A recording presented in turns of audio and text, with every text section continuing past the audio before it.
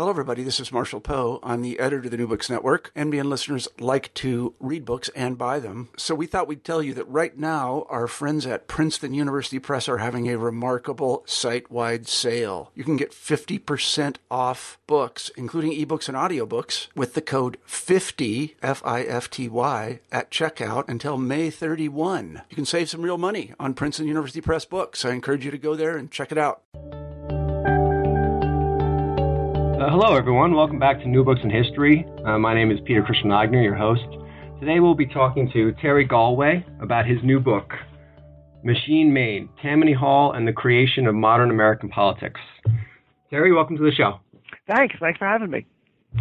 Thank you so much for being on. It was a pleasure reading your book. As I was just saying, last week we were talking with Mason Williams about the great anti-Tammany crusader, Fiorello LaGuardia.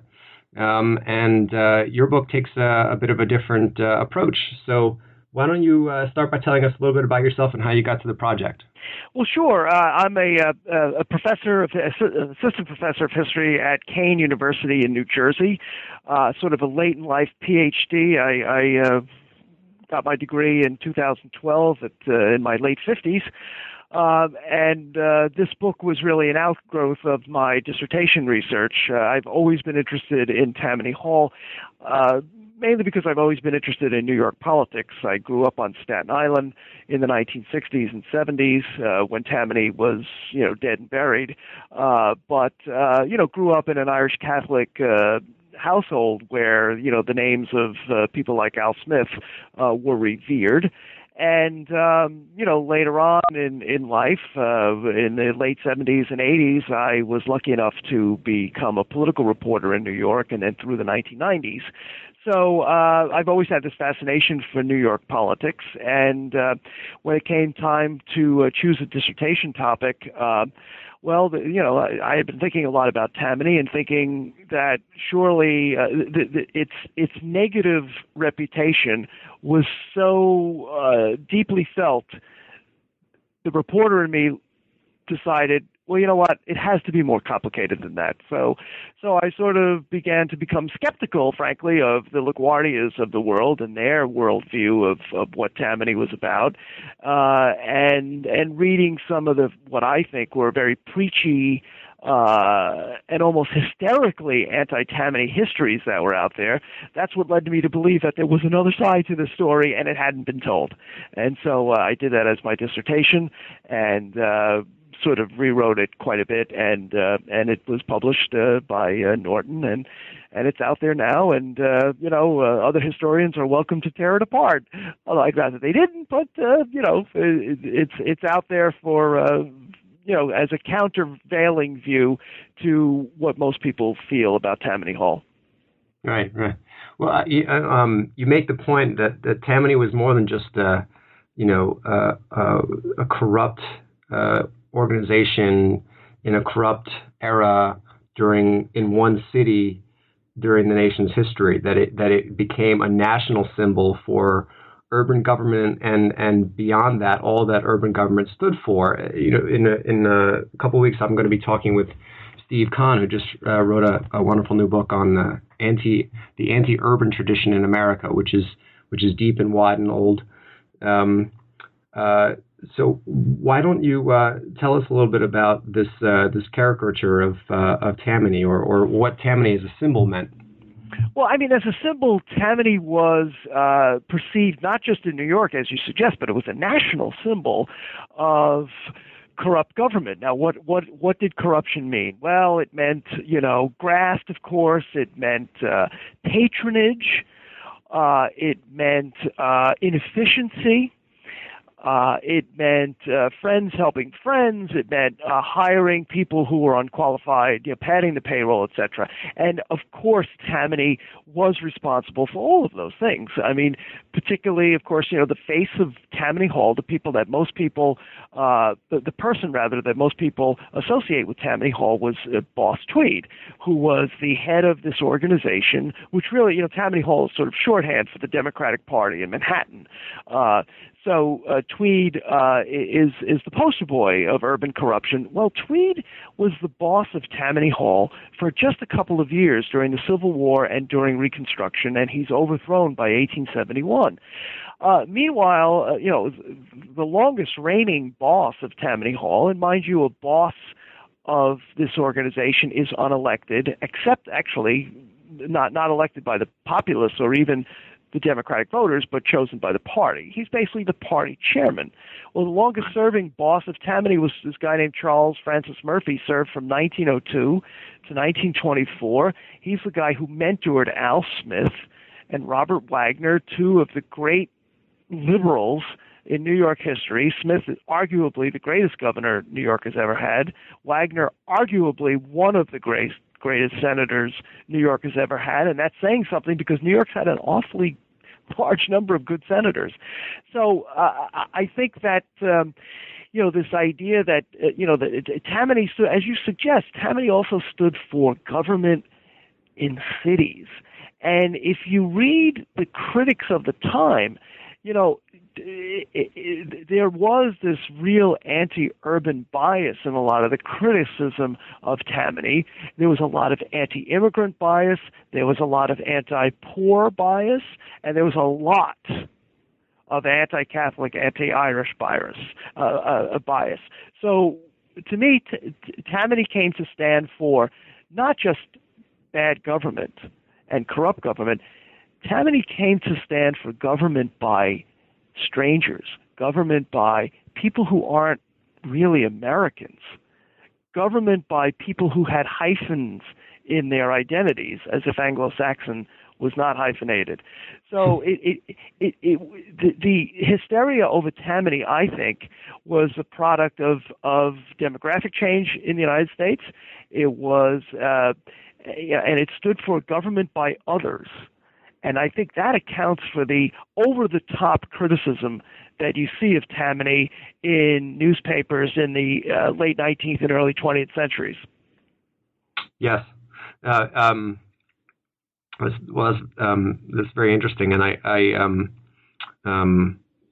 I think it's maybe important we should talk a little bit more about this is you make the get our sort of basics down here, talking about patronage and things like that. Tammany is also an institution that, like a lot of the machines, is not quite aligned with the press is very anti-machine. The press also sort of represents different institutions in the society, right? And where Tammany is sort of seen culturally aligned with these immigrants and these workers.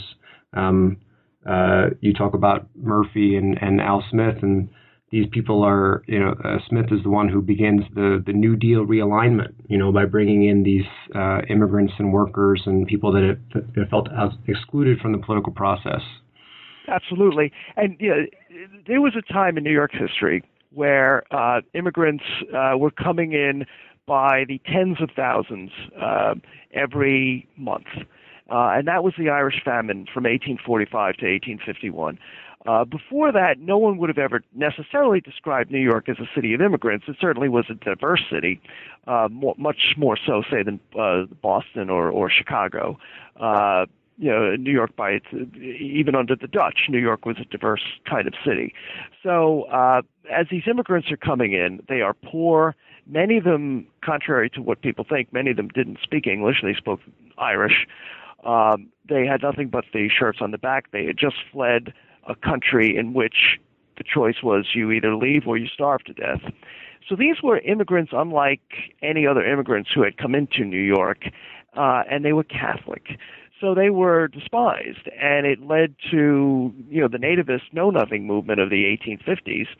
And the nativist movement was supported by the main opposition party at the time, the Whig Party. And then when the Whig Party disappeared, the Republican Party picked up this nativist streak.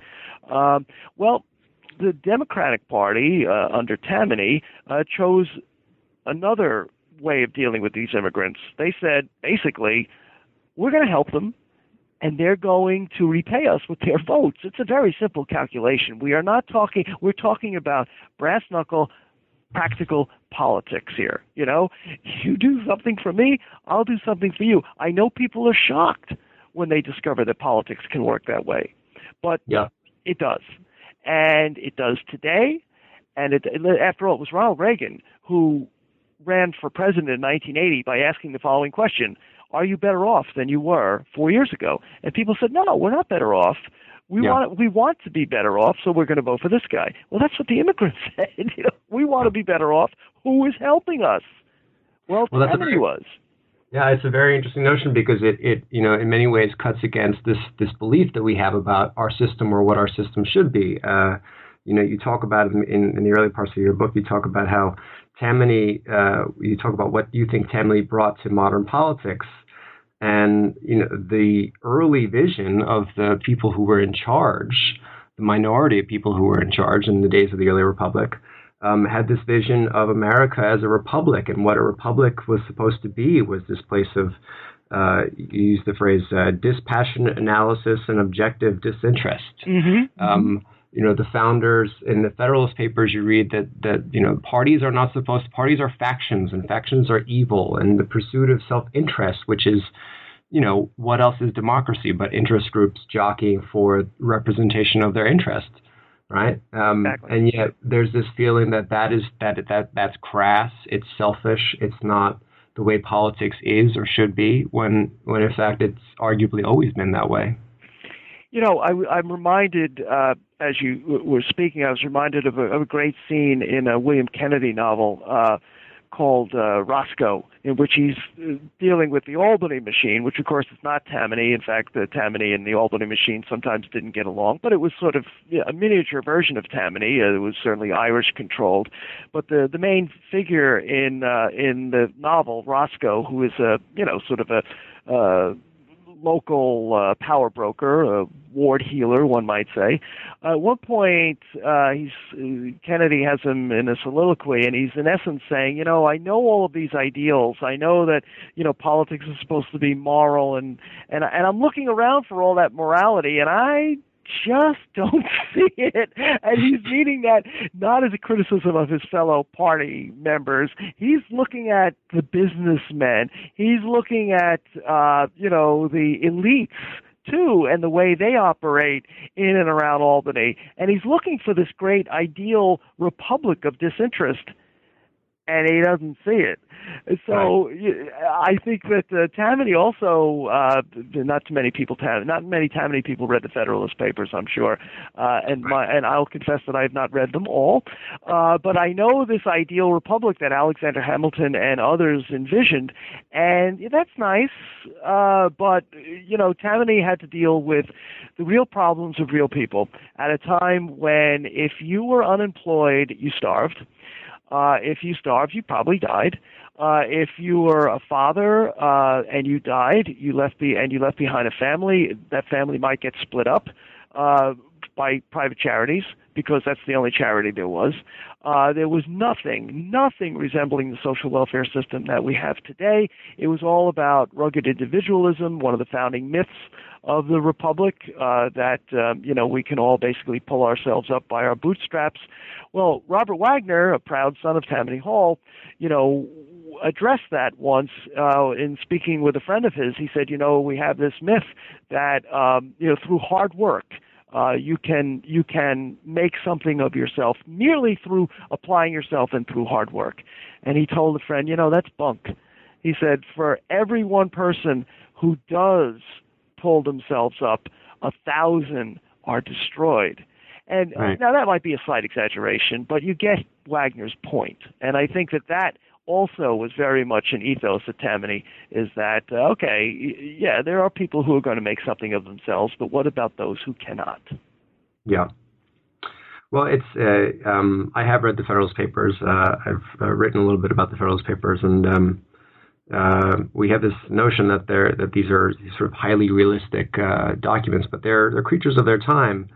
However democratic they were in their time, and there's a slight sort of utopian streak to that. I mean, so I'm taken by this argument. I mean, it's also, I think, something that, it's not just about these corporate elites or other people, but we want our own interests represented in government, right? And this is your point about Tammany, that the subtitle of your book, The Creation of Modern American Politics. You argue that Tammany prepared the way for modern liberalism by encouraging people to look to accessible political figures for protection from laissez-faire capitalism and protection from the contempt of moral reformers who were often, of a different socioeconomic caste, who were really trying to regulate the poor, and saw the poor. You have this section where you talk about, the very familiar language, that Catholics were seen as poor in their day because they were lazy, and they were lazy because they were because of their culture, and their culture was shaped by their religion, their Catholicism, and this would explain their situation. And in the view of Thomas Malthus and these other classical liberal economists, if they just pull themselves up by their bootstrap, none of that would be the case. That's right. And Tammany was not in the business of judging people's morals. One of the characters, who I wished I'd been able to make a bigger character in my book, Big Tim Sullivan, because he's an interesting guy. Big Tim Sullivan was a product of Irish poverty, Irish-American poverty, and in the 5 Point section, his parents, I believe, were famine immigrants, but perhaps not. I could be misremembering. But in any case, he grew up poor. One of his memories is that he never had any shoes. And every year at his clubhouse, once a year was shoe giveaway day, where he literally would give away shoes to anybody who came along. And he once said that almost an exact quote, I don't feed a man because he is good. I feed a man because he's hungry, and that's sort of approach to giving out charity, if you will, or giving out government entitlements, was very opposite to the kinds of charity that most poor people had to subject themselves to in the 19th century, where you had somebody literally judging whether you were worthy or not of assistance. And if you would and if that person, that visitor, as often they were called, if that visitor decided that, you drink too much, so you're not getting aid, well, then you didn't get aid. Yeah, Walter Tratner and Michael Katz and other folks have written very well on this, this very ancient notion that's usually tied up with a severe form of Protestantism about the deserving and the undeserving poor. Exactly. And most tended to fall in the latter category. Yes. So why don't we start rolling through these chapters here and talking about the early days, the arrival of the Irish. Tammany exists. As you said before, Tammany is there's the Tammany Society and Tammany Hall, and Tammany essentially is the Democratic Party in New York or Manhattan. Very important in the city, the most important machine, and or in the post unification days. But when the Irish show up, Tammany is not the Tammany that we know, right? So could you talk a little bit about that story? Well, sure. Tammany, before the Irish famine immigration of the 1840s, some Tammany figures even kind of were nativist. Tammany, in its early days, was an organization of native-born Protestants. It was not the immigration-loving institution that it became. It was, at its roots, it was a private social club that was founded in the early days of the Republic. It was sort of transformed by Aaron Burr and others into a political voting bloc. This private organization called the Society of St. Tammany, named after a Native American, in essence took over the Democratic Party in New York, and was not a dominant faction in the 1830s or so. But by the time the Civil War came around, Tammany was pretty much ensconced in power, and the Democratic Party was ensconced in power in New York as a result of its willingness to deal with these hundreds of thousands of immigrants as opposed to the Whig and then Republican strategy of rejecting them and ostracizing them, and in fact denying their ability to participate in the American experiment. I mean, they felt that these Catholics were simply incapable of understanding Protestant ideas of liberty. And, as you know, the American political discourse at the time was very much, religion was very much a part of it, as one would argue it is today. And back then, many people in authority thought of American concepts not as secular, but actually as laden with Protestant values. And Catholics, never mind Jews or Muslims or anyone, they simply couldn't understand them. So that was the attitude that the nativists had for the Catholics, and the Democrats in Tammany said, well, you know what? If, again, as I said before, if we are welcoming to them, and whether they were doing this out of the goodness of their hearts or whether they were calculating, it doesn't matter. I don't think anyway. What matters is that the people who needed help got help, and what a surprise! They then rewarded their helpers with votes on Election Day. Again, people are shocked by this, but to me, I am not so shocked. Yeah. Yeah. Well, you talk about this as a new social contract. Following the logic that you want your representatives in government to represent your interests, when they reward your vote with things, right. With some form of welfare, whatever form that takes. That's essentially what we're saying we want our system to do, right? Right. And it's challenging the idea that there is this notion of disinterest, because this notion of disinterest is being held mostly by civic elites who I think probably really did believe that they came around to their political views because that they were so smart and so wealthy that they they didn't have interests. Right. Because they already established. Right. But not realizing, as perhaps most of us would realize, that of course they had interests, and that they in their mind, the common good and their interests just happened to coincide. Yeah. Right. Yeah. So you have this other very interesting argument that struck me.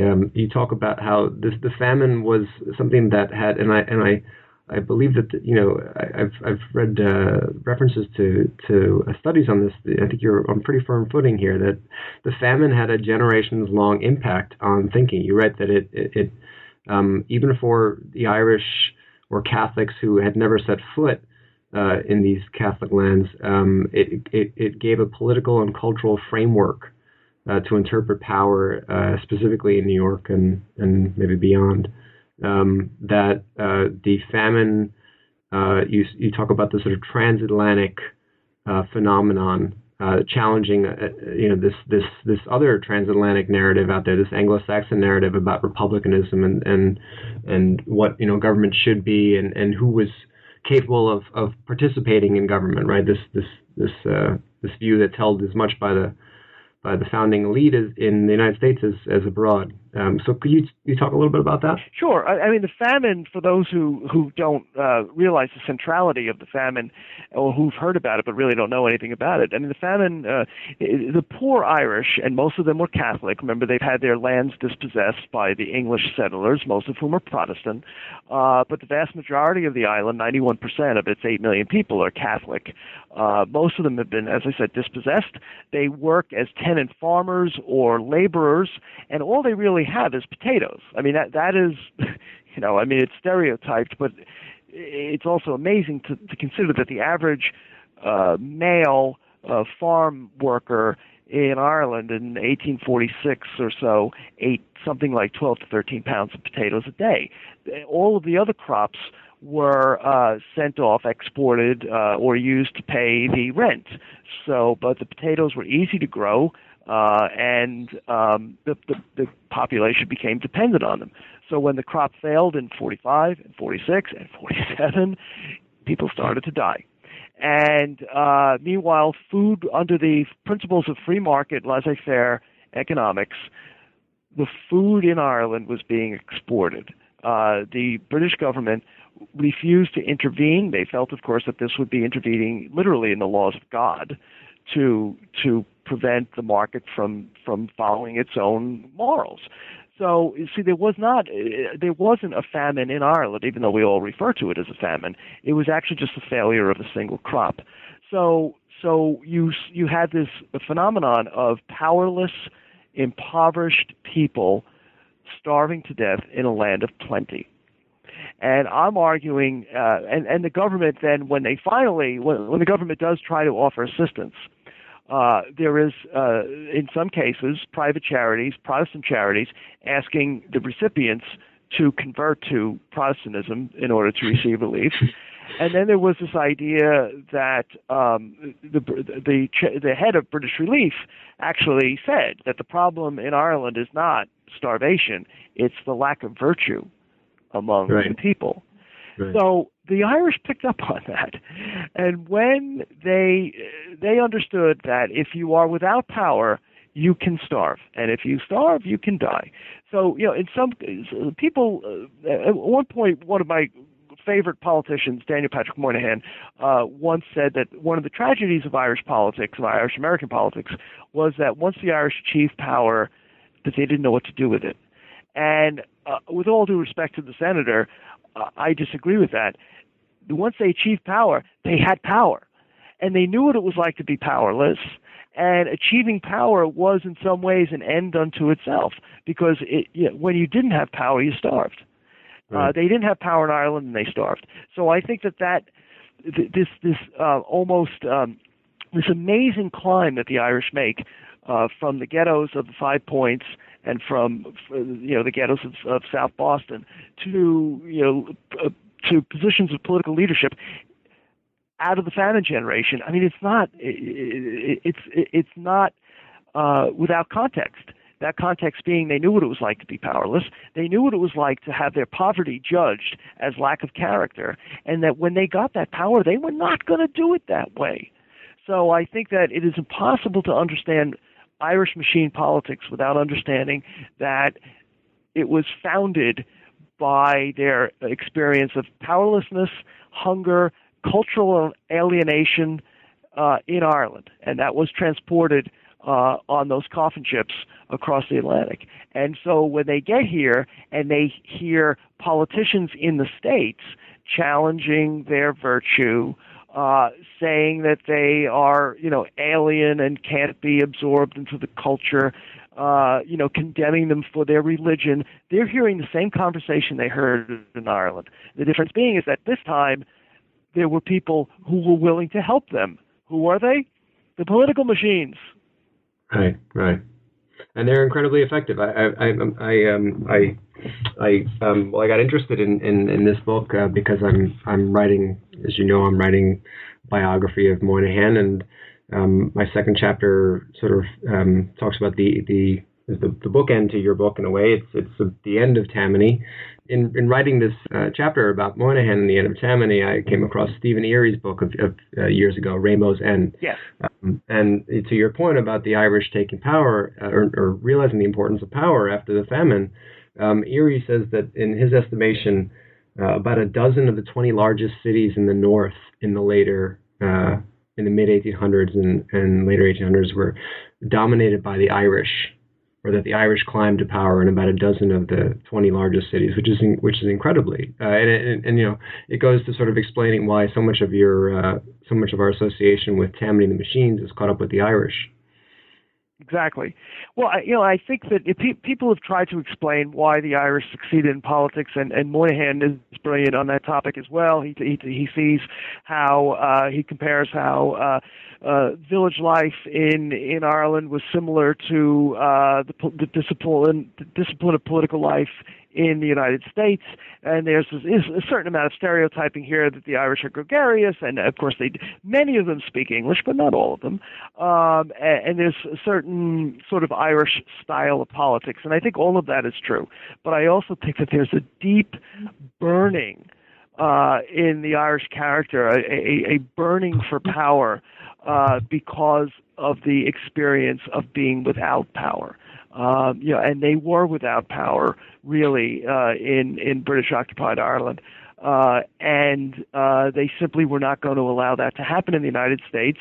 And happily for them, the United States, despite the nativism and despite the prejudice, because of the vote, because of the great leveling effect of the vote, the franchise, the Irish were able to seize power in places where maybe they were not even the majority population, and I think that that's an important aspect of this curious development of the Irish takeover of so many cities.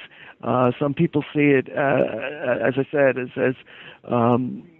some people forget that we're talking about a group that was powerless and that starved, and that they just weren't going to let it happen again. Right. And they're coming here and they're facing, as you said before, not just that we're not just talking about some sort of social prejudice that is sort of inconvenient. We're talking about things like property rules that are tied to religion and renunciations of religion in the way that they were in Ireland. And you talk about the public school debate with Bishop Hughes. Mm-hmm.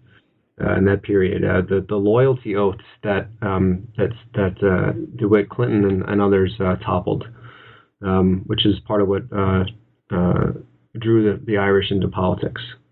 Right. Well, the school wars were really important, and I think this is really one of the first books that sort of ties the school wars in New York of the 1840s and Archbishop Hughes to the Tammany story as well, and that is, in a nutshell, you have these waves of Catholic children coming into New York, and the public school system at the time was very much a Protestant school system, although, again, the people who ran the schools didn't see it that way. They saw themselves as disinterested, etc.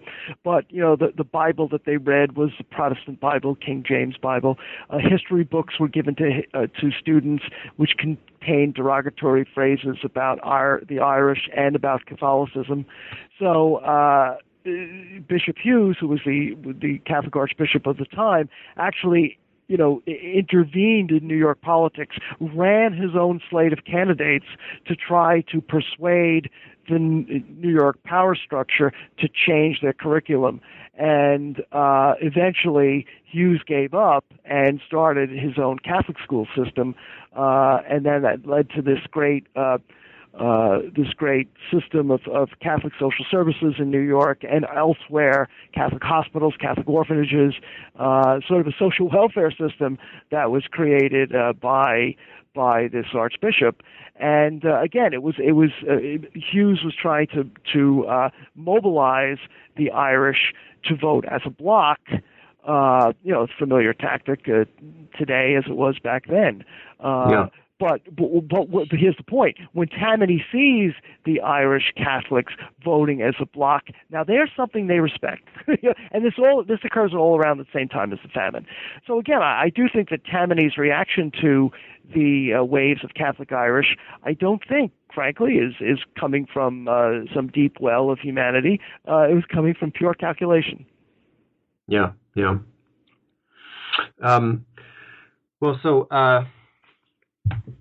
We talked about some of this transatlanticism. You talk about use Maurice Halbach's idea of collective memory here, and you talk a little bit about Daniel O'Connell, who people might know for the Catholic Emancipation Movement, and how that the Catholic Association that set up in Ireland, right? Mm-hmm. That the tactics and the sort of informal welfare system that created are directly replicated by Tammany. Yeah, I was delighted to make that connection too, because again, Moynihan and others have said, and rightfully so, pointed out first of all that one of the reasons why the Irish would have succeeded almost right away is because one thing that they did have in Ireland was most had the vote. Most males over the age of 21 did have the vote and did have the experience of mass politics, because there was this guy, Daniel O'Connell, who in the 1920s led a campaign to get Catholics the right to sit in Parliament and have their full civil rights. So, but one of the ways in which the O'Connell and his party operated, and I looked at the records from the 1920s, and I was just 1820s rather, and I was just astonished. So you have these politicians in Ireland, these Catholic politicians, appealing to the poor Catholics, males, to vote for them. Remember, Catholics were not allowed in the House of Commons, but they wanted in, but they needed Catholics to vote for them. So there are these letters to Daniel O'Connell and his aides saying, we've got these Farmer Smith or Farmer O'Brien, would like to vote for us, but he's afraid that if he does, his landlord will evict him. Can we get him some money? Can we get him £5? Can we get him? Can we find another place for him? So there's this idea that the vote really is a transaction. That and after all, if you are poor, particularly back then, with no safety net, but you're in a democratic system, you do have one thing, and you have the vote. And if you use it in a way to better yourself, well, then you're doing what Ronald Reagan encouraged us to do: is ask yourself the question: are you better off than you were 4 years ago? And if you aren't, if you aren't, then vote for me. Well, that's pretty much what Daniel O'Connell was saying. He understood that the poor person did have this one enormous power that one can have in a democratic party, in a democratic system that is functioning properly, and that is the vote. So there were all of these appeals to O'Connell to give money to people who were going to vote for him. And so when the Irish came here, that I think was part of the context of how they looked at American democracy. Yeah. Well, it becomes, for people who maybe hear this term patronage and don't really know what that signifies. I mean, it becomes the backbone to the moral shock of and horror of reformers, the backbone of the machines, because the machines depend on, the machines depend on being able to deliver jobs to voters, patronage. And that's not just you appointing people to your cabinet because they reward you in terms of donations. It's the average voter getting a job in some capacity in the city with some public works project or something else. Mm-hmm. Mm-hmm. But there's some limits to these sorts of things, which I think you make some reference to, right? I mean, one of the more infamous periods in Tammany history is in Irish history in New York is the Colored Orphan Asylum, the draft riots of '63, and you talk about how Dan O'Connell, who was a great abolitionist, those views didn't quite always translate in the United States, right? That's right. Yeah, I mean, relations between the Irish and African Americans were, fraught with peril. As what a surprise, frankly. I mean, nothing unique or shocking there. But it is true that their great hero, Daniel O'Connell, was one of the great abolitionists in the Atlantic world in the 1840s. The draft riots are a complicated topic. It's really just it's just less than a chapter in my book. The draft riots have been covered so well by other historians, but one of the things that I found interesting was that Tammany's entry into the draft riots, which occur in 1863, when many Irish Americans, Irish immigrants, many of them famine immigrants or children of famine immigrants, rebel against the idea of fighting a war for the emancipation of blacks. Because they themselves feel that they have not been treated well by the United States, and also knowing that people like Teddy Roosevelt's father can buy out of the draft, and they can't. So there's a sense that the draft is unfair. The worst urban rioting in New York history takes place between January 13th and January 17th in 1863. Federal troops are marched from Gettysburg to New York to put down the rebellion. But also Tammany, Boss Tweed, comes to the fore because Lincoln tells New York, okay, we will suspend the draft, but this is just a suspension. In August, we're going to start it up again, and you guys have to figure out how to do it. Tweed comes up with this brilliant idea to borrow money, for the city to borrow money to pay the $300 fee to get out of the draft for anyone who wants it. It's a very practical and very expensive solution, but it keeps the peace. And when the draft is resumed in August, thanks to this rather brilliant maneuver by Tammany Hall, there are no other draft riots. Yeah. Well, so since we're talking about Tweed, and he is the most notorious figure in Tammany history, maybe you could tell us a little bit about that and the era after Tweed and Tammany's response to the Gilded Age. Right. Well, after Tweed, after Tweed is overthrown by Tammany because of his crimes, he's succeeded by the first Irish boss of Tammany Hall, who is a guy called Honest John Kelly, and he got that reputation because he was thought of as a relatively honest public official. And Kelly is the guy who sort of adopts this kind of ward system, very close to home politics. He is a strict disciplinarian. He is the guy who meets with his local officials all the time. Develops this system of having members of the party on every block, in every apartment house, and really develops the machine as we have come to know it. And, a great organizer. And Tammany, as we know it, basically takes form after Tweed, which is sort of interesting since Tweed is often thought of as the quintessential Tammany figure, but in fact Tammany becomes, the machine that we know of after he is gone. And Kelly, a fairly respectable sort, gets away from the sort of gross corruption of Tweed. In fact, he is, becomes the controller of the city and is very keen on lowering the taxes of the rich. He's very keen on government efficiency. He wants to make sure that government money isn't wasted. He tells one of his allies, Governor Tilden in New York, that he really ought to be careful about how the state spends its money. This is all in reaction to the gross excesses of Tweed. So he kind of makes Tammany respectable again, and that's kind of one of his great contributions to Tammany history. This is the sort of the Jeffersonian small government fiscal conservatism, right? Right, exactly. And so carry us through then. So into the Gilded Age. Where does Tammany? How do we sort of understand Tammany within the context of rapid industrialization of New York and the rest of the country? Well, most people would. I think the stereotype is that Tammany was part of the Gilded Age, that they were doing the work of the robber barons, that they were in alliance with them, and there's some merit to that.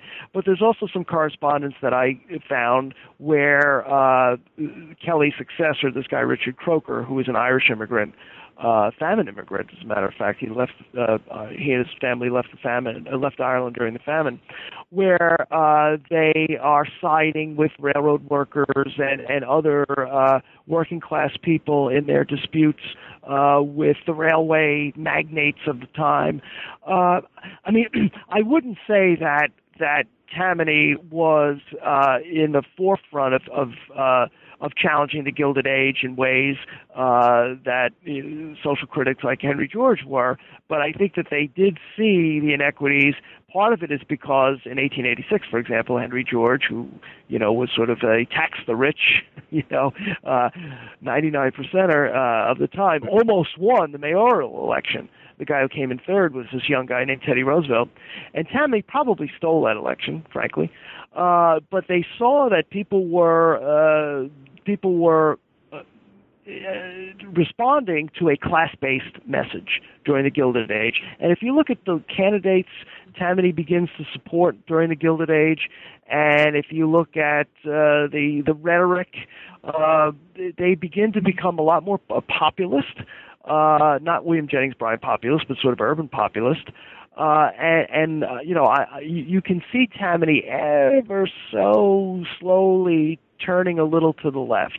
Now, people might have, some people who or might be skeptical, said they were just sort of doing that to get votes. Well, yeah, but that's kind of what political parties do. And yeah, they probably still had their alliances with some of the robber barons, but I think that Tammany, I think, was in some cases, in some disputes in New York, were on the side of the workers. Which is again a little counterintuitive, but I don't deny that they certainly had their alliances with some of the robber barons of the time as well. And one would argue that Croker, who was the boss at the time, basically made money hand over fist as a result of contracts and things like that, and that he arguably was a robber baron, and there's some merit to that, yes. But this sort of, you present this as a sort of preparation period into the age of the person we referenced at the beginning of the interview, Charlie Murphy, and the age of Al Smith. Right. And that's where you see Tammany really change. Murphy takes over in 1902 and, is a respectable sort. He cleans up. Again, Croker, Tammany goes through periods of excess, and Richard Croker sort of was more on the Boss Tweed end of things. Murphy comes in, he stops the corruption, or tries to cut down the corruption in the police department. He stops Tammany's the interaction that some Tammany people are having with prostitution and things like that. But beginning around 1910, actually it is in 1910, that this dramatic change takes place in Tammany Hall. And that is Charlie Murphy appoints, because he basically controlled the New York delegation, and he names Robert Wagner, who was 33 years old at the time, German immigrant, to be president of the state senate. And as majority leader in the state assembly, he names 37 or 38-year-old Al Smith, who was a child of the Lower East Side. His father died when he was 13. He had to go out, drop out of grammar school, and was elected to the assembly in 1905, and became a star because he actually read legislation, which would be a precedent even today. But back then it was astonishing. So he became a master of the legislative maneuver. He and Wagner both were up from city streets. They understood poverty. They understood the vulnerability of working class families like their own. And as time would prove, they were determined, once they got power, they knew what to do with it. They put power on the side of people like themselves. And Murphy allowed that to happen.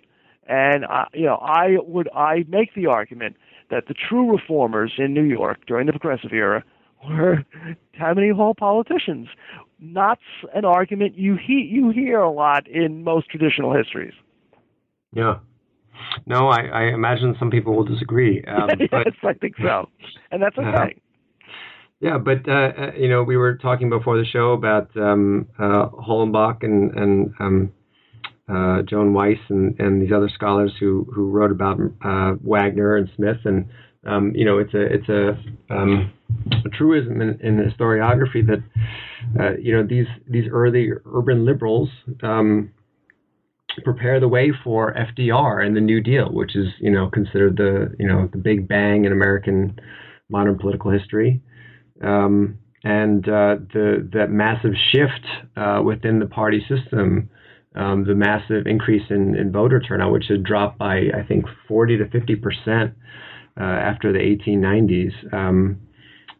More than half of that comes back with Smith's nomination for the presidency, and it encourages FDR, who wasn't quite the urban liberal we remember him to be in his early career. Mm-hmm. Gives us the New Deal, and which was as much Wagner's legacy as anybody else's. Absolutely. I mean, one of the things I try to point out in the book is that, yes, Franklin Roosevelt was really, this image we have of him as president was not the image that his Albany colleagues had of him in 1911 and 1912 when he was a member of the state senate. In fact, Roosevelt, as the Ken Burns documentary recently pointed out, Roosevelt himself when he was president, looked back in his time in Albany and described himself as a mean cuss. And he was a mean cuss, and he was very unpopular with his colleagues. And he was determined to crush Tammany Hall. But in my book, I argue that by 1918, Roosevelt is coming around to Tammany to become a virtual ally of Tammany Hall. And his biographers, some of them ignore this. Others feel they have to confront the evidence that there's Murphy speaking at Tammany Hall. There's Roosevelt speaking at Murphy's side in 1917 at Tammany Hall. There's Roosevelt supporting Al Smith for governor, a Tammany man, in 1918. They say, well, of course, Roosevelt had to do this because it was the only way he was going to get ahead in New York politics was to make his peace with Tammany, and that is true. But I make the argument that it was more than that. I think he concluded that Tammany was now on the correct side of history, and that Tammany, the Tammany of 1905. Was not the same Tammany in a good way that it was in 1920, and it was producing people like Al Smith and Robert Wagner. So I think he saw a common interest in modern liberal politics between his viewpoint and Tammany's. And that's not that's not a particularly common viewpoint, particularly in the Roosevelt canon. Yeah. Well, I know that James Farley's, who was boss of Tammany at the time and FDR's patron, his biographer makes the same point, that Farley, who later turns against the New Deal like Smith, was actually a very important behind-the-scenes architect of the New Deal. Yep. And as you said, I mean, there was no greater architect of the New Deal than, in terms of legislation, than Robert Wagner. And Robert Wagner was, never lost his loyalty to Tammany Hall. So you have this. I mean, to look at it this way, when you consider what most people think of Tammany Hall, if you were to tell them, do you know it was a Tammany guy who got Social Security passed? It was a Tammany guy who got the Wagner Act passed. It was a Tammany guy who got the first federal housing legislation passed. People would say, well, wait a minute, how is that possible? How could a Tammany guy? I thought they were evil. Well, you know what? Maybe the picture is more complicated than you think. Yeah. Well, speaking of famous Democratic liberals who had a soft spot for Tammany, I think if Daniel Patrick Moynihan was around today, that he would delight in reading this book. I'd like to think so. Yeah. I think I know him well enough by now to say that with some authority. Well, so we've already taken up a lot of your time here. Why don't you end the interview by telling us about what you're working on now? Well, I'm right now. I have my fingers crossed. I'm working on a book proposal that would sort of be a follow-up to this, but take it more broadly, looking at the Democratic Party during the early 20th century. And it's probably about as specific as I can get because beyond that, I don't really have much more to say. Well, it sounds interesting. I look forward to reading it.